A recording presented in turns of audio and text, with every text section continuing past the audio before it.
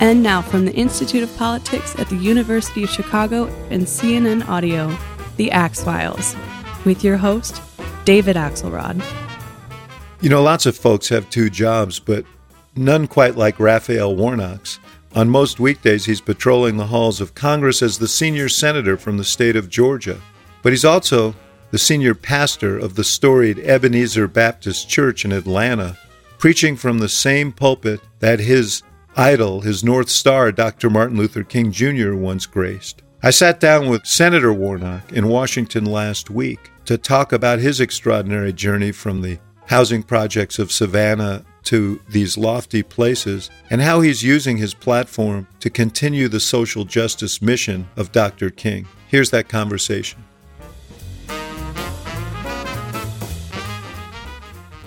Senator Warnock, I'm so glad to see you. I've been wanting to have this conversation for a long time. Thank you. Great to be here with you. You know, I was thinking when I woke up this morning, I was thinking about having this conversation. In the last couple of weeks, I talked to Jeff Zeleny, who's a colleague of mine at CNN. And Jeff, he grew up on a farm in Nebraska, overcame this withering stutter to become one of the leading broadcast journalists in America, lost his dad in a farm accident. And then the following week, I talked to Stephanie Murphy, who you may know is a member of the House, who was a refugee from Vietnam and was scooped up by the U.S. Navy and grew up in a trailer park in Virginia and wound up working at the Pentagon, actually doing the Navy budget, and became a United States Congresswoman. And I thought, these are great American stories. Yeah. These are threads of the great American tapestry, and you're a great American story. So I'm really eager to talk about that. We can get to the politics later. Sure. But talk to me about your family, not just Jonathan and Verlene, but you must have traced your family back to its beginnings in the States. Well, thank you so very much. And look, this is what we love about America is that there is this path to possibility. Mm-hmm. And you're right. I am an iteration of the American dream and the American story. My father was a pastor and a small businessman, and his business was literally picking up old junk cars. And he still is my greatest hero. Bless his memory. I love, by the way, that you said about him that he worked on broken cars on weekdays and worked on broken people on Sundays. That's right. That's right. Right. I saw him. He didn't have the benefit of all the wonderful schools that I was able to attend because of his hard work. And so he was self-trained, but he was such a wise man, and there was a depth to his preaching that was buoyed by his experience as a Black man born in 1917, a man who literally on one occasion had to give up his seat while riding a public bus with his Army uniform on. Mm. And yet he never gave in to bitterness. He never lost hope in what America was and what it could be. My mother... You said had Lincoln and Kennedy portraits on his wall. Absolutely. He was a patriot. Yeah. And I think I learned how to say the Pledge of Allegiance in Sunday school at his church. My mother grew up in Waycross, Georgia, and in the 1950s. She grew up, she was significantly younger than my father, and she grew up picking cotton and tobacco. And a couple of years ago, the octogenarian hands that used to pick somebody else's cotton and somebody else's tobacco helped to pick her son to be a United States Senator. Yeah, yeah. And you were born 4 years, I guess, after the Civil Rights Act was passed. Tell me if I get the math wrong. That's about right. I was born in 1969, a year after Dr. King's death. 4 years after the Voting Rights Law. Yeah.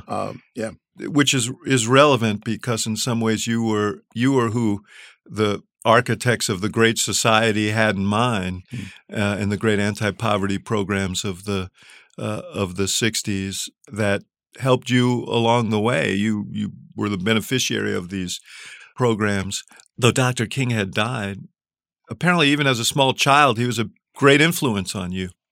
Very much so. As you point out, I was born, a year after Dr. King's death. And so I didn't live through the civil rights period. I grew up in the South, Savannah, Georgia, but I never drank from a colored water fountain.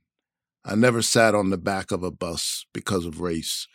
And I'm the blessed beneficiary of the foot soldiers of that movement. Dr. King was great, and part of his greatness was that he recognized the greatness of ordinary people. He used to talk about the ground crew. One day in the midst of his many travels, he was on an airplane, and he looked out and he saw the ground crew getting things ready for the flight to take off.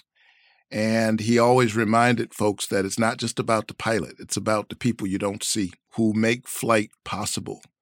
And it's really ordinary Americans, red, yellow, brown, black, and white, during the movement and in other periods of our country's history that kept pushing the country forward, that makes somebody like me possible.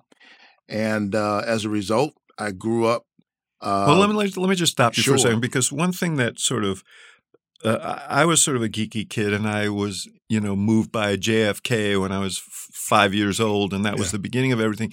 You were reciting Martin Luther King speeches and sermons like as a 5 and 6 year old. To explain that, because I think a lot of people, that would blow a lot of people's mind. Well, my dad was a preacher, Mm-hmm. and my mom is a pastor. And so Let's point out you were the youngest of 11. I'm number 11 out of 12 kids. I'm the youngest son. Mm-hmm. There are 7 boys in the family. Uh-huh. So faith and talk about faith and the meaning of faith in everyday life was part of my household. But Dr. King absolutely captured my imagination as Why? a kid. There was something about the power of his voice and the way in which he used his faith to encourage others to stand up for themselves and never to lose hope. The ability to speak in such a way that people literally laid their bodies on the line in hopes of what could be. And the older I got, the more I studied Dr. King. There's a kind of integrity through his public ministry. He was a flawed, imperfect human being like all of us. But part of what inspires me to this day is that he stood on the side of what he felt was right simply because it was right, knowing that he might lose the short-term battles here or there, but he kept his mind and his eye on the prize. Mm-hmm. And certainly we could use that kind of integrity, that kind of commitment in our public life and in our politics right now, and that kind of courage, absolutely. Yeah. I know you were preaching from the pulpit when you were like 11 years old. Your nickname was Rev when you were a kid. So that gives you a sense of your profile. Yeah, like I said, my mom and dad were Pentecostal preachers. So there's a lot of passion in those churches, a lot of energy. And as I talk about in my memoir, I detect you've read it, Way Out of No Way. One day when I was 6 years old, I was in the room literally just preaching with the passion and the zeal of those preachers I saw on television and heard on the radio and sometimes in my church, and the sweat was pouring. My mom, after a while, she sent one of my brothers in and said, "Hey, go and get Ray," as they called me. I think he's we might need to rescue him. So I was on this path to ministry early on. And your dad said something about pastoring, and he said, and social activism, and he said, we can't be so heavenly bound that we're no earthly good. And what's striking about your trajectory is you really followed the sort of social justice path. Absolutely. In your ministry. You went to Morehouse College where Dr. King That's why I went. Dr. King posthumously recruited me to Morehouse College. I just wanted to be on the campus where that inspired him. I'd read about Benjamin Elijah Mays, who was president of Morehouse when he was there. There's this whole Black gospel, social gospel tradition that Morehouse is a part of. And the more I read about the civil rights movement, the more I learned about the ministers around Dr. King, and many of them were Morehouse men. Yeah. And so I just wanted to be in this place. I wanted to attend the school Dr. King attended. I did not know I'd end up pastoring the church that he led. Yeah, we'll get to that because it's an extraordinary thing. By the way, I did a podcast some months ago with Walter Massey, who is a past president of Morehouse College, just a spectacular and fascinating world-class scientist. Yeah, just an incredible guy. But while you were at Morehouse, you went and you interned at the 6th Street Baptist Church in Birmingham, which has a long tradition. Yeah, I was at 6th Avenue Baptist Church. The pastor at the time was John Porter, and he, as a young college student and seminarian, had been Dr. King's pulpit assistant at the Dexter Avenue Baptist Church in Montgomery before the movement took off. Yeah. Before That's Dr. where the King, bus boycott began. Right. But Yeah. before that fateful day when Dr. King gave that first speech during the boycott at the Holt Street Baptist Church, John Porter was a young assistant who just wanted to get some experience because he knew he wanted to go to seminary. And then all of those decades later, Dr. King's mentee became my mentor. And so I've been blessed with wonderful mentors and folks who encouraged me along the way. And you went up to New York to the Union Theological Seminary, which has its own sort of history of kind of social activism. Absolutely. Reinhold Niebuhr, Paul Tillich, Tillich, yeah. James Cone, Mm-hmm. the folks who centered their words and ministry around liberation theology, not just in the United States, but in Latin America and other places. These currents that focus on centering marginalized people shaped my ministry at Ebenezer, got me engaged in the kinds of fights that I've been engaged in, which eventuated in me running for office. Yeah, well, one of the influences there was the Abyssinian Baptist Church.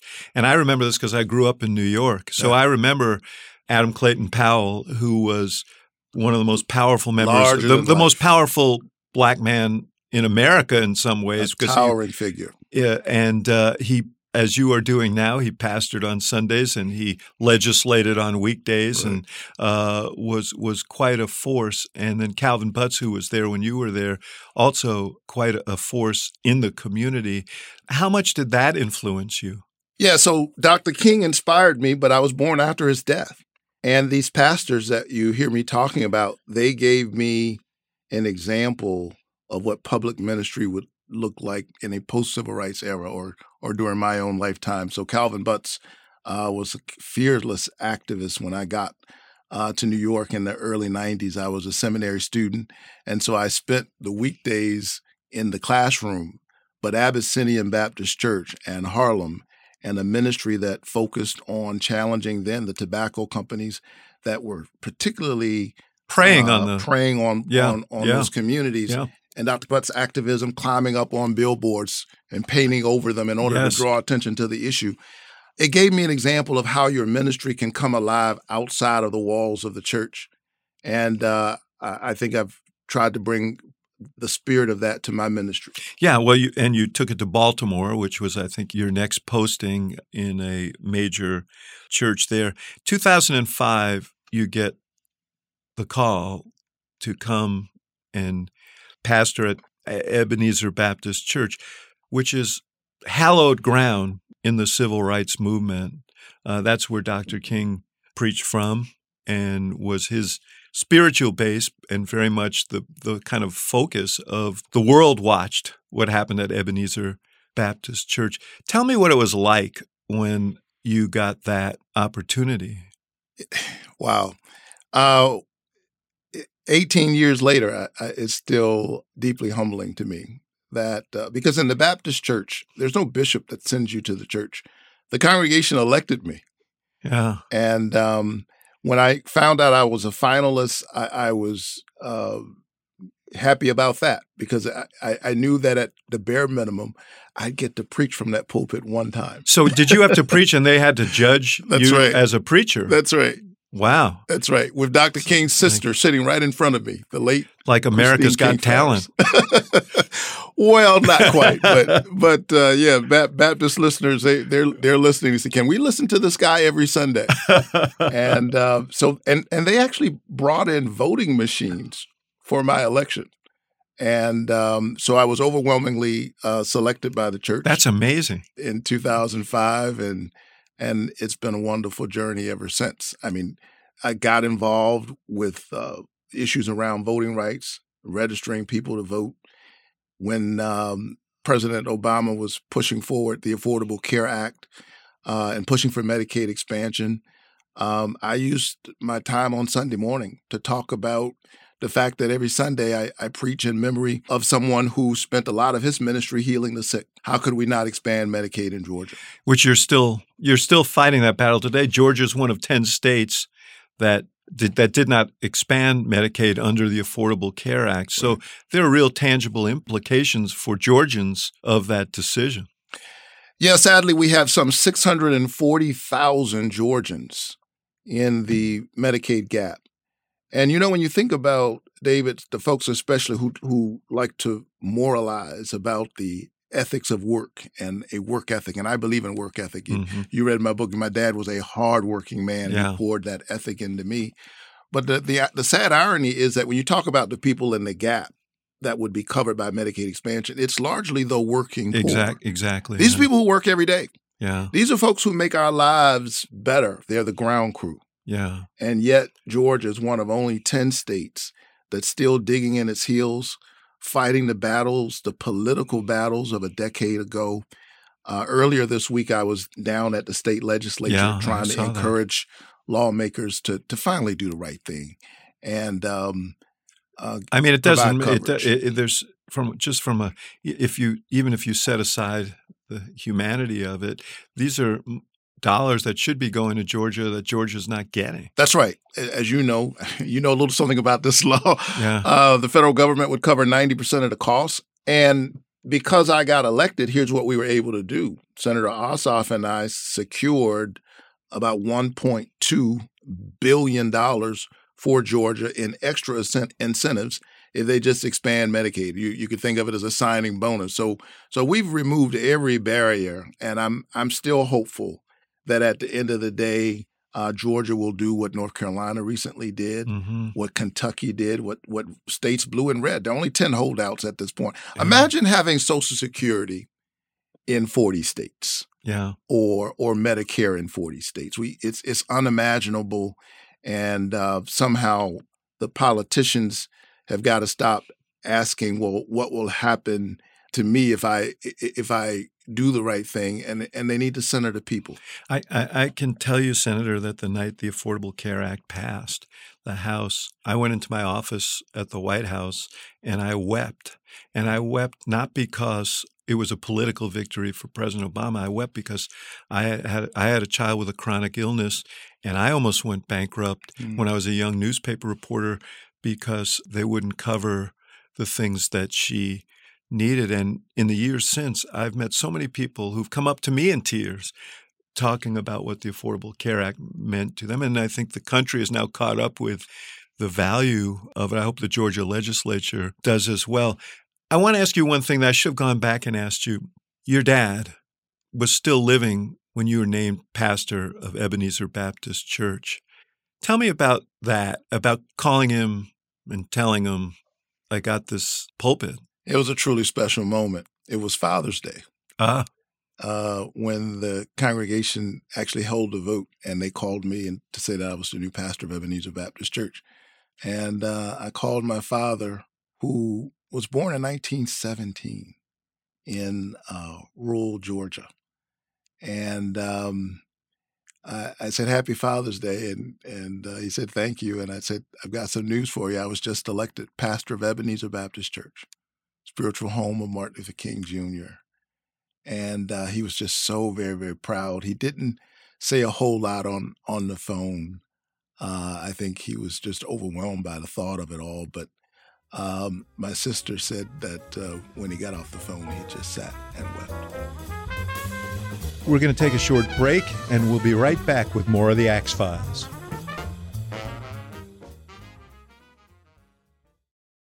This podcast is supported by Sleep Number. Quality sleep is essential. That's why the Sleep Number Smart Bed is designed for your ever-evolving sleep needs, so you can choose what's right for each of you whenever you like. Need a bed that's firmer or softer on either side? Helps you sleep at a comfortable temperature. Quiets their snores? Sleep Number does that. Only Sleep Number Smart Beds let you each choose your ideal comfort and support, your Sleep Number setting. Sleep Number Smart Beds learn how you sleep and provide personalized insights to help you sleep better. All Sleep Number Smart Beds feature cooling, pressure-relieving comfort layers for soothing sleep throughout the night. Temperature-balancing bedding is designed to move heat and moisture away when you're hot. When you're cool, they hold their energy to help warm you. Sleep better together. J.D. Power ranks Sleep Number #1 in customer satisfaction with mattresses purchased in-store. And now, save 50% on Sleep Number limited edition smart beds for a limited time. For J.D. Power 2023 award information, visit jdpower.com/awards. Only at Sleep Number stores or sleepnumber.com. Jon Stewart is back in the host chair at The Daily Show, which means he's also back in our ears on The Daily Show Ears Edition podcast. The Daily Show podcast has everything you need to stay on top of today's news and pop culture. You get hilarious, satirical takes on entertainment, politics, sports, and more from Jon and the team of correspondents and contributors. The podcast also has content you can't get anywhere else, like extended interviews and a roundup of the weekly headlines. Listen to The Daily Show, Ears Edition, wherever you get your podcasts.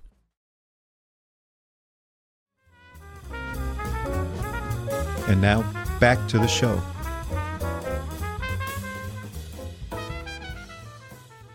After the Civil Rights Act passed and after the Voting Rights Act passed, there was a tremendous backlash, particularly in the South. It was something Lyndon Johnson predicted. You registered a lot of voters, and I know you had an interest in the election of President Obama. You said something like Ebenezer's prayers have been answered when he was elected. We're in a different period now. I mean, I think about it a lot. I think about the hopefulness of 2008, the inauguration of 2009. You undoubtedly were there. Remember, there were conversations about post-racial America. Yes. Yeah, which I think, we among ourselves had conversations. No one knew better than Barack Obama that it isn't that easy. Sure. That it was never that progress never comes in 2 steps forward and 2 steps forward and 2 steps forward. And I'm wondering whether you believe that this period that we're in and that the Tea Party movement and the MAGA movement and so on reflect a backlash to the election of the first African-American president, at least in part. Well, the backlash against the civil rights movement started happening not after Dr. King's death, but in the last 2 years of his life. Mm-hmm. If you look at the polling in 1967 and 68, Dr. King was not viewed favorably. I mention that because it's easy to forget all these years later because he's been canonized and lionized. Mm-hmm. I think there is certainly, you cannot account for the kind of vitriol we've seen you can't account for it fully without reference to the incredible and historic election of Barack Obama.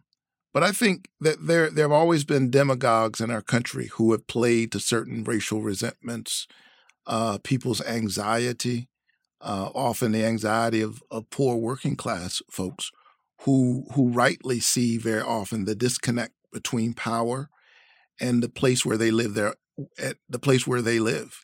And there are always demagogues who are conveniently looking at, make use of some scapegoat, whether it's Black people in the United States or immigrants. We're seeing that sad movie play out time and time again.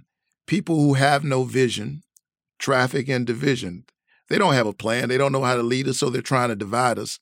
And I think that the moral test of this moment is the question of whether or not we as a nation will give in to the demagogues, or will we embrace the high ideals of our country, e pluribus unum, out of many, one.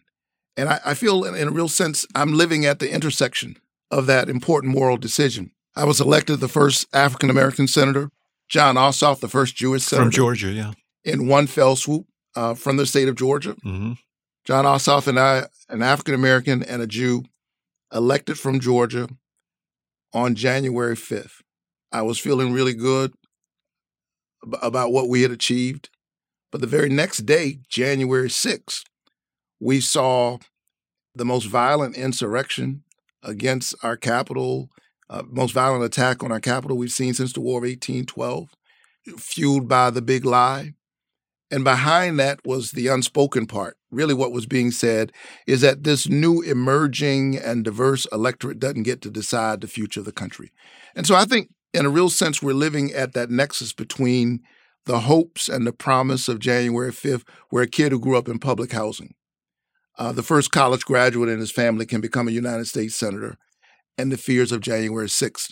In a real sense, this election is about which direction are we going to go. You must hear a lot of this. So you travel around the state of Georgia. You travel to rural areas, as you know, obviously. You know, what's interesting to me is you're a minister. You preach the gospel, and you go to places where people preach the gospel, but it's a very different message. And tell me, A, first of all, do you think there was any more acceptance of you because you are a minister?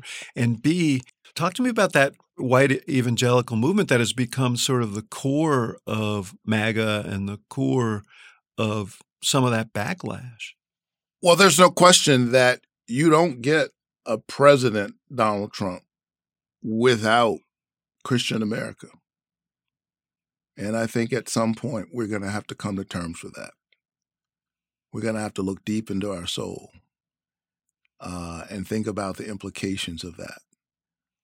Very often when I hear the loudest Christian voices in our country, I sometimes feel like Jesus must be the first and biggest victim of identity theft, because this hateful rhetoric, this impugning of the character of poor people and marginalized people is a far cry from the Jesus who said, I came to preach good news to the poor.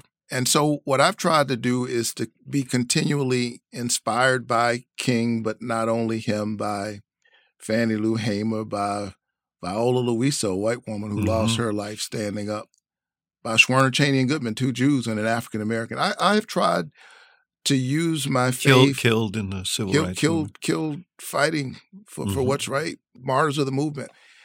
And I have tried to use my faith as a bridge rather than a weapon. And this sounds corny, but I am deeply honored to represent the people of Georgia in the United States Senate. That they elected a pastor, I think, is its own message. And I often say to people, I'm not a senator who used to be a pastor. I'm a pastor in the Senate. In fact, I still lead my church, and I preach there most Sundays. Yeah. I meant to ask you about that because I was thinking, boy, that's tough. Those are two demanding jobs. And then I thought of Dr. King, who preached on Sundays and essentially through the Southern Christian Leadership Conference sort of was the kind of unofficial head of the entire civil rights movement. So he had two pretty big jobs. Yeah, he was co-pastor of the church. So his dad actually was the pastor, and he was co-pastor. I have a somewhat different model. I'm the senior pastor of the church. I have a very effective executive pastor and team that handles day-to-day operations. But you're right. I have two big jobs and two small children. Yes, I know. I know. Do the jobs reinforce each other? I mean, absolutely. Do you think you're a better senator because of your pastoring, and are you a better pastor because of your work in the Senate? There's no question that I'm a better senator because I'm a pastor. You take something like my work around capping the cost of insulin, and folks are, why are you so passionate about that? I'm glad we were able to get that done for seniors. I'm trying now to get that $35 cap for everybody because insulin shouldn't be expensive. But I spent decades doing hospital visitations. I've been there when the diabetes has gotten out of control and someone has to go on kidney dialysis or get an amputation. I've been there with the families. And part of what I've learned as a pastor is that, in a sense, there's nothing more important than the ministry of presence. While you're working on people's problems, very often there's no simple answer. But while you're working on it, people need to know that you're there, that you're walking with them even as you're working for them.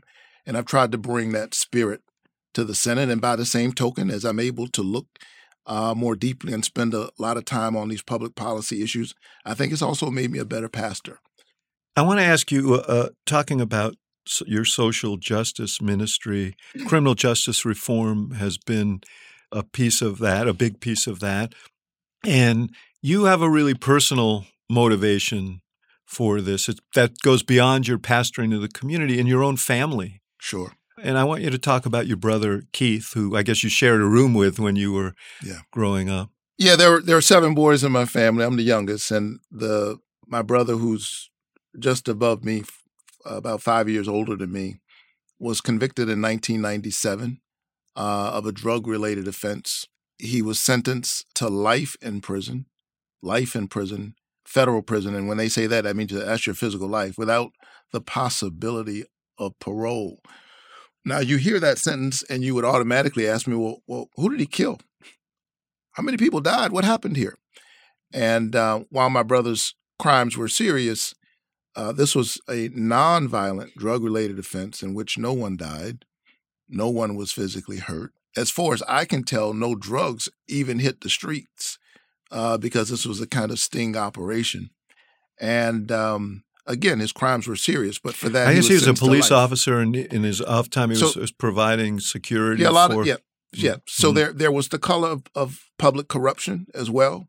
But again, a 33-year-old police officer, veteran in the armed forces, had served in the first Desert Storm War. First-time offender, obviously, sentenced to life in prison without the possibility of parole.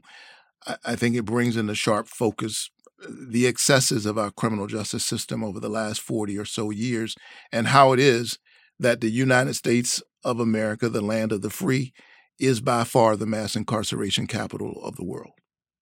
How much progress have we made? Not enough. And it's something that I continue to work on. I've worked on it for years as a pastor. We started an ending mass incarceration campaign at Ebenezer. We have partners who are working with us. There's the local synagogue, the Temple in Atlanta. They're one of our partners. We've got dozens of churches all across the country that are working with us. And it's an issue that I'm addressing now in the United States Senate. I don't know if you said this. We should point out your brother was released. He spent 22 years in prison, and you must have gone down and visited him during that period. Oh, I've visited many times in prison over the years.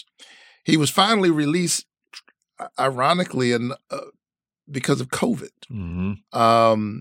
The pandemic created the conditions under which we were forced to make some decisions as a country about who actually has to be here. And those folks were released. My brother was one of them. So he's home, but to this day, for that crime committed all those years ago, he's still confined while at home. He is under the control of the state, and he's very limited in terms of what he's able to do. It wasn't a new idea when you decided to run for the United States Senate. You had thought about running for office before. There were a couple of Senate races that you contemplated, and I think you wrote that working years earlier at Abyssinian Baptist Church and learning about the Adam Clayton Powell legacy, you thought maybe I could run for Congress someday. Tell me about the decision to run, and did you know what you were getting yourself into? I don't know if you can completely know, but I was a youth pastor and then assistant pastor at Abyssinian Baptist Church in Harlem. And in an earlier era, the great Adam Clayton Powell Jr. had been pastor of that church. And so here was a model of a local pastor who was the congressperson representing that district. And then there have been other examples. I think of Bill Gray down in Philadelphia, who at one point was arguably the most powerful Black person in office. He was chair of the powerful House Appropriations Committee, went home every weekend, preached at his church in Philadelphia. So there have been other examples. And so I think the first sense that might be something that I might do at some point crossed my mind while I was at Abyssinian. And of course, there were a lot of old timers there who had lived during the time of Adam Clayton Powell Jr., and I was regaled by their stories. And but it was not an obsession. It was just a question mark. An idea. You know, I was thinking about this when I was thinking about you and the legacy of King, and I was wondering, would he have run? Do you think in a different time that he would have contemplated running for public office? I mean, it's impossible to know, but he resisted even endorsing anyone generally. He kind of stayed out of electoral politics. But the folks around him Many of them ran for office. Andrew Young. You think of Andrew Young, Yes. who became the first black member of Congress from Georgia since Reconstruction. Yeah. You know, we were joking before we started that when my old boss and friend, President Obama, encountered you, I think in 2013, and there was some talk that you might run for office then, he was a little taken aback. What did he say to you? Yeah, in 2014, there was an open Senate seat in Georgia, and I thought about it for a little while, and I said, "Hey, I'm thinking about running for office." And he said, "You sure you want to do that?" And he said, "You got a pretty good gig over there at Ebenezer." Mm-hmm. And so I think it was his way of saying, you know, just make sure this is something you really want to do. And so I took a few more years to think about it. Well, he was speaking, of course, from experience. Sure. And he knew how brutal this can be. And you experienced some of that when you ran for the Senate. Your divorce became an issue. Some allegations that were unproven kind of became part of the race involving you and your ex-wife. I mean, it was ugly. Politics is a contact sport, and too often just the kind of thing that you're talking about causes a lot of good people not to run. You know, look, given what I already do as a pastor, if I had any questions about my integrity, the depth of my commitment to certain values, I never would have gotten involved in this. Mm-hmm. And I got involved in running because I wanted a chance to make the world better, to make the country better, not only for my children, but for other children. And I can tell you that the toughest part of this job is being away from my precious two little children as often as I am. I've got a 7-year-old daughter, a 5-year-old son, and they're the ones who keep me grounded, even as I am honored, really, to co-parent them with their mother. Probably a blessing that they were so young when you were going through that race, because they probably had no idea about all the ugliness that was flying and the charges going back and forth. That's the blessed thing about being a child. Your world is smaller than that. Yeah, I do my best to shield them from the ugliness of politics. And but, you know, I don't know how good a job I'm doing because my 7-year-old daughter is already saying she wants to be a United States Senator. Is that right? Well, tell her you've got this covered for a few years, so she should probably continue in school. Listen, if I know my daughter, I better keep my act together because she may challenge me. We're going to take a short break, and we'll be right back with more of the Axe Files.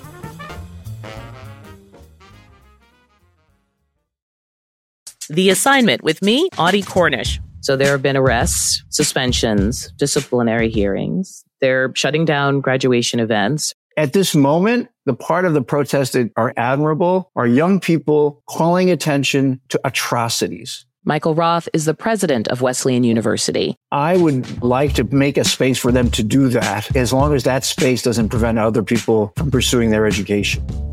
Listen to The Assignment with me, Audie Cornish, on your favorite podcast app.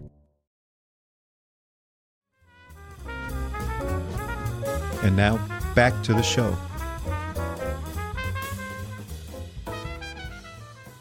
You know, when you won in part because you galvanized a lot of voters in the Black community. And I want to talk to you about where we are today, because I look at polling. That's one of my bad habits that I can't break.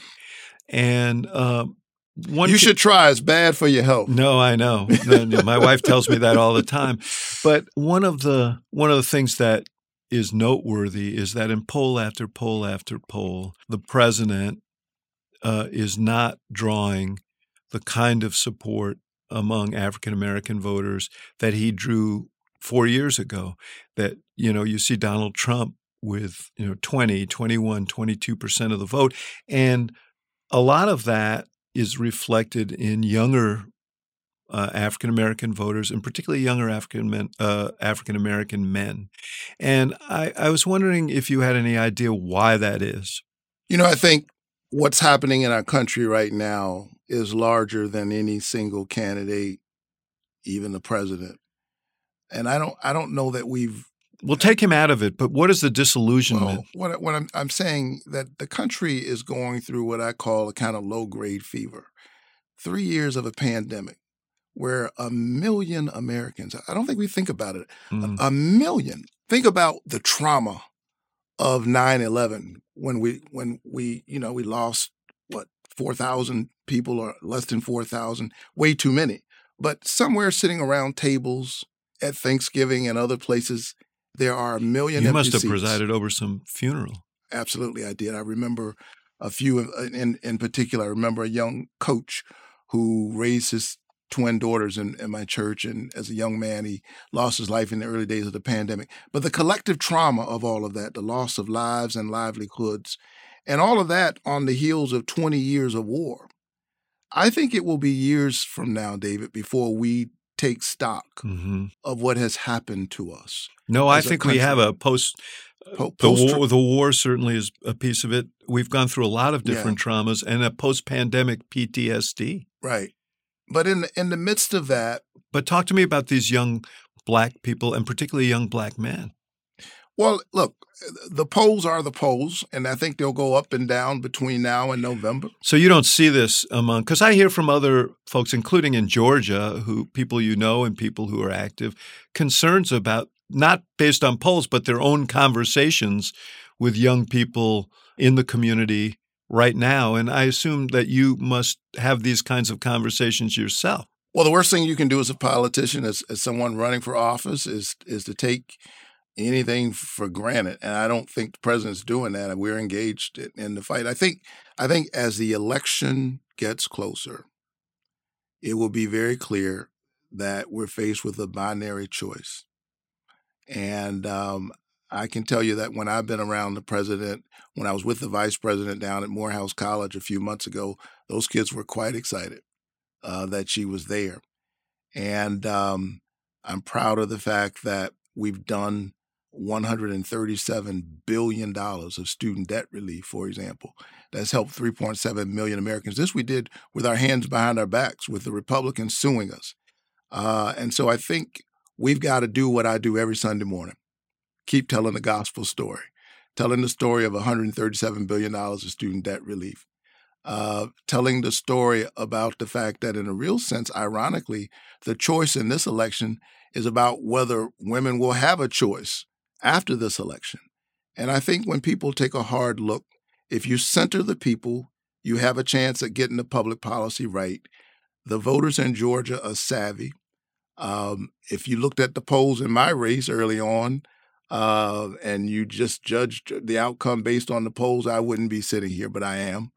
And I'm proud of the work that we've been able to do over the last few years. One of the mistakes I think that you can make in politics, and I think the president may be guilty of this, or it was last fall, it's very hard to jawbone people into feeling something different than they're feeling. You look at these economic statistics, and they're pretty impressive when you consider where we were 3 years ago. And yet, and I think it has to do with the thing that you talked about, this low-grade fever, there is still a sense that things are going badly, and people are, there are interest rate issues and rent issues and all of that.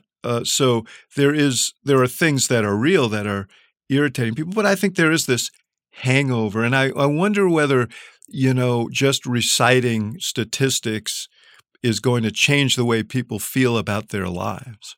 Well, the point that I was making, which is that at the end of the day, elections are about choices.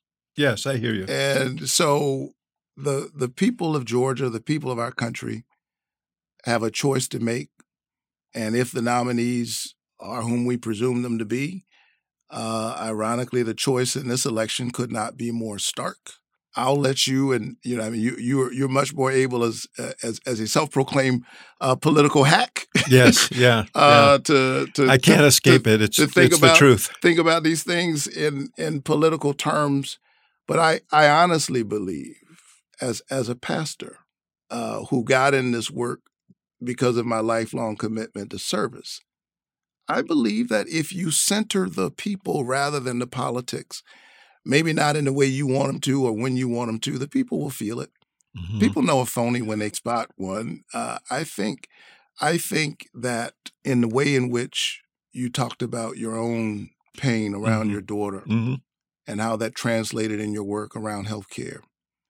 I think that when you think about Joe Biden, a man who has seen much pain and trauma and grief in his own life, I think he brings that spirit to his work. And the contrast couldn't be more stark. And I worry when we look, I know the politics matter, but I do worry when we focus solely on that. Right now, in this moment, we've got folks who are saying we're not going to do anything on this border deal because it might help. Yeah. Joe I want to Biden. ask about that. Or we're not going to do anything on the expanded child tax credit because it might help the president. Are you kidding me? So here are folks who are saying the quiet part out loud. They are clearly so focused on the next election that they're not thinking about the next generation. I think the voters will see through that. I will ask you about that. I want to ask you about bipartisanship because it's something that you stressed when you were running for re-election, and I want to ask you about how much is possible under these circumstances. But on one other issue relative to the Black community and younger African Americans that I wanted to ask you about. I remember the civil rights movement. I'm a couple of years older than you, and I remember as a child, and one of the things, I'm Jewish, one of the things that we took pride in our home was the fact that the Jewish community was deeply invested in the civil rights movement. You mentioned Schwerner, Cheney, who were murdered trying to fight for voting rights. Yeah. But there's a rift that's grown up over time, and now we have this issue of the war in the Middle East, and that has really been a source of tension between younger voters generally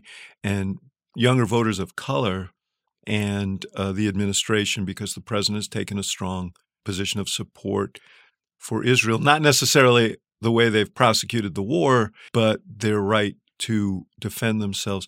I know you've been a strong supporter of Israel as well. Tell me how you're navigating this issue and whether you have concerns, whether you share concerns with some of these young people who are disillusioned. Well, the issue is complicated, obviously. And if it were simple, it would have been resolved long before now. Again, for me, my North Star is to center people's humanity. And we can't forget that October 7th represented the single deadliest year for Jewish people since the Holocaust. Mm-hmm. I recoil with horror every time I think about what happened that day, about the use of rape as a weapon of war, the attacks on seniors and on babies and children. And we can't forget about that. At the same time, we can't forget about Palestinian people who, in the case of Gaza, were already living in a hellish situation, made worse by this awful tragedy visited upon them in a real sense by Hamas, mm-hmm. a terrorist organization committed to the destruction of Israel and Jewish people. And I think you can hold those two things. You can, and I think that's something that's I weep when I see. I'm the son of a Jewish refugee from Eastern Europe, and my father's home was blown up, and he grew up watching people killed all around him. So I have obviously very strong feelings about what happened on that day and the massacre that Hamas engaged in. That said, it doesn't stop me from weeping when I see these Palestinian children, innocent children.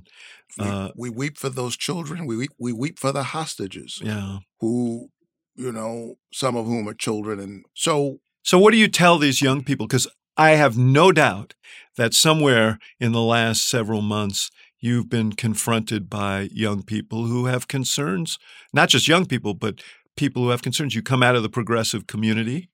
What do you say to them? Well, recently I actually preached a sermon about this, first at a Jewish temple on the Friday night before King Day, and then at my own church. And it was simply entitled, I Sat Where They Sat.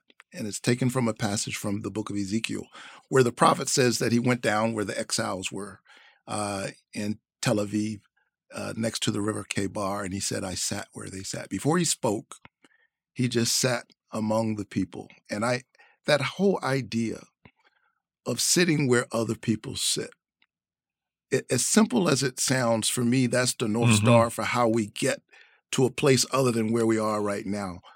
What does it mean to look at the world through the eyes of a people, a Jewish people, who have never felt safe anywhere in the world, who carry in their bones not only the story of the Holocaust, but literally hundreds of years of sometimes feeling safe for a little while, and then here we go again.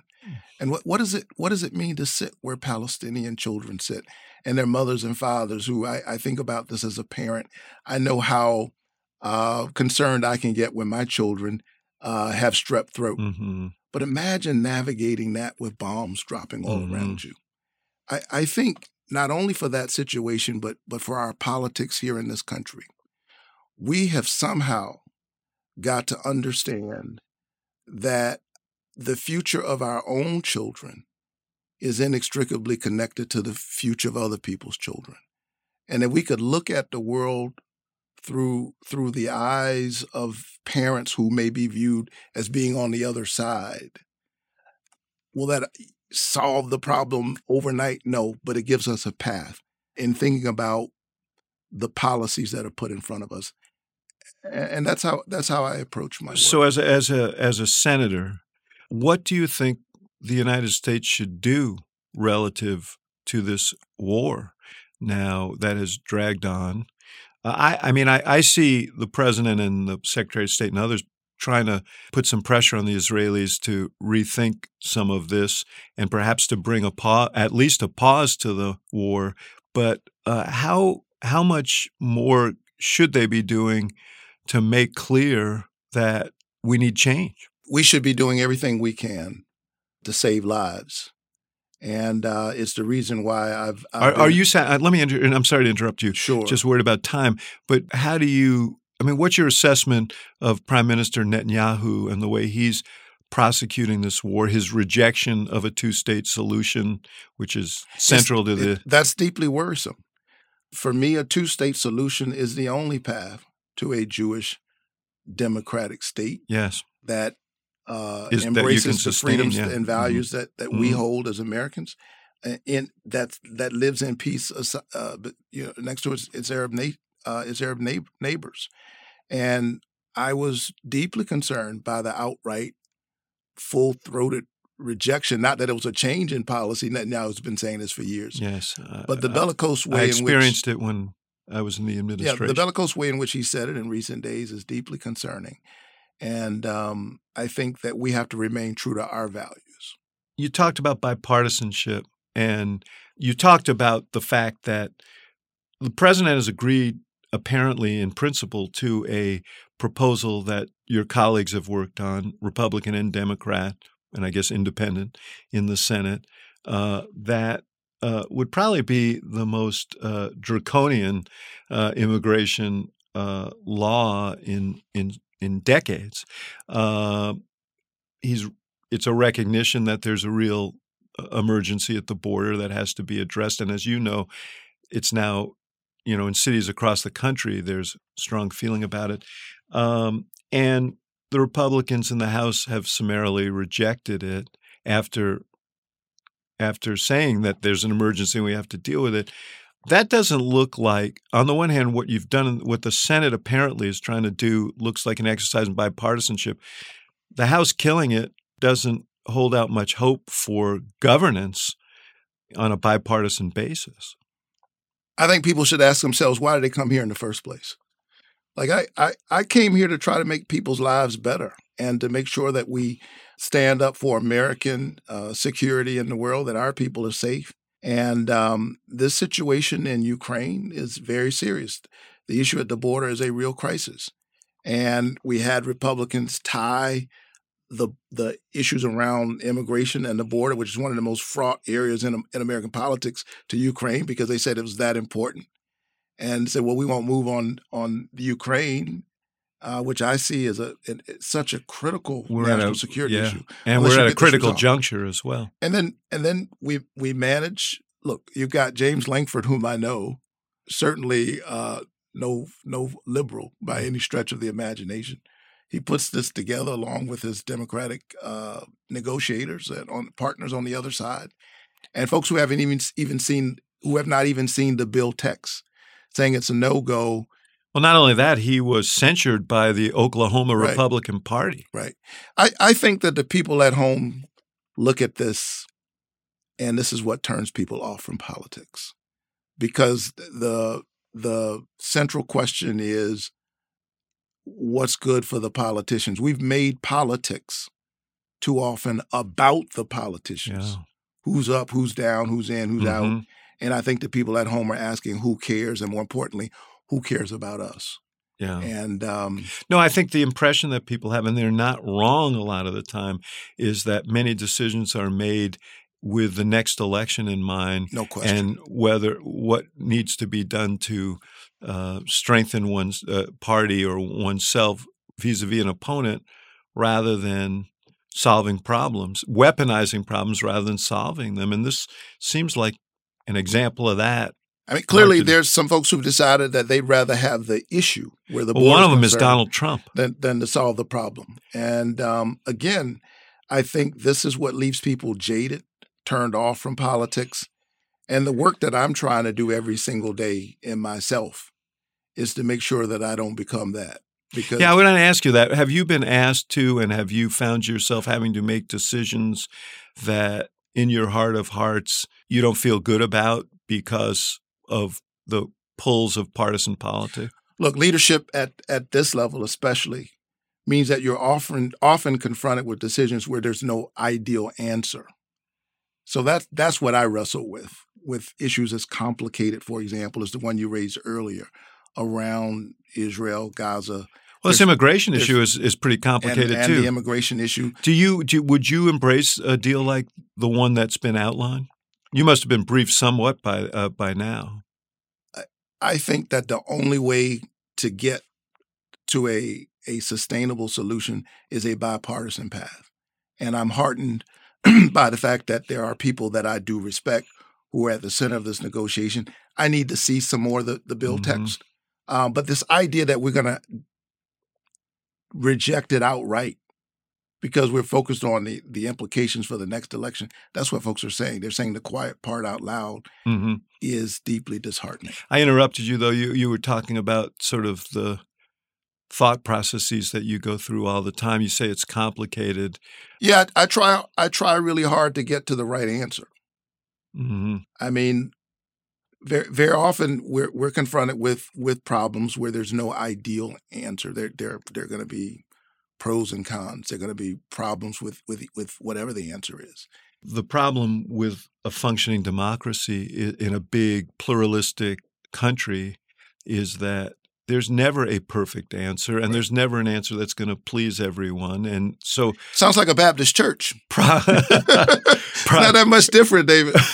Progress, by definition, requires sacrificing something, and the question is the balance right? Is the imbalance? Is it the right thing? Let me ask you before you go. Your name comes up from time to time in terms of future. I don't expect you to answer this because you're too smart to do it. But I mean, in some ways, you're the profile of the kind of candidate in the Democratic Party who could do well within the party and outside the party. And so your name comes up all the time when you ask for a list of people who might be a national candidate in the future. Is that something that you would rule out? You asked the question in such a smart way, David. I hope so. I don't expect you to. The fact that you recognize that I did tells me that it wasn't smart enough. Listen, my name has been on the ballot in Georgia 5 times in the last 3 years. And the happiest thing about this year for me don't have to run is that I'm not running. Yeah.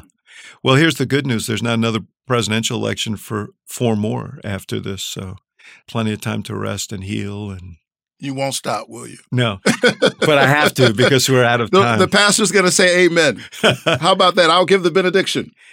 Senator, Reverend, it's really a pleasure to spend time with you, and I hope this is the first of many conversations. Enjoyed it so much. Thank you.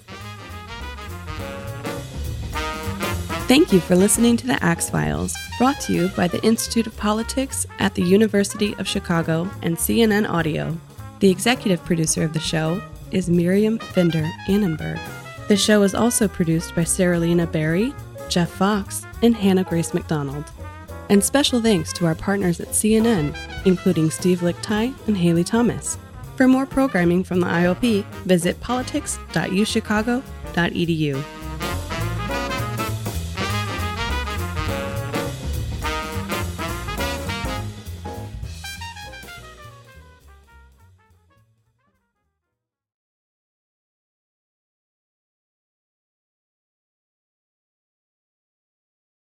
Quality sleep is essential, and that's why the Sleep Number Smart Bed is designed for your ever-evolving sleep needs. So you can choose what's right for you whenever you like. Need a bed that's firmer or softer on either side? Helps you sleep at a comfortable temperature. Quiets their snores. Sleep Number does that. Sleep better together. J.D. Power ranks Sleep Number #1 in customer satisfaction with mattresses purchased in-store. And now, save 50% on Sleep Number limited edition smart beds for a limited time. For J.D. Power 2023 award information, visit jdpower.com/awards. Only at Sleep Number stores or sleepnumber.com.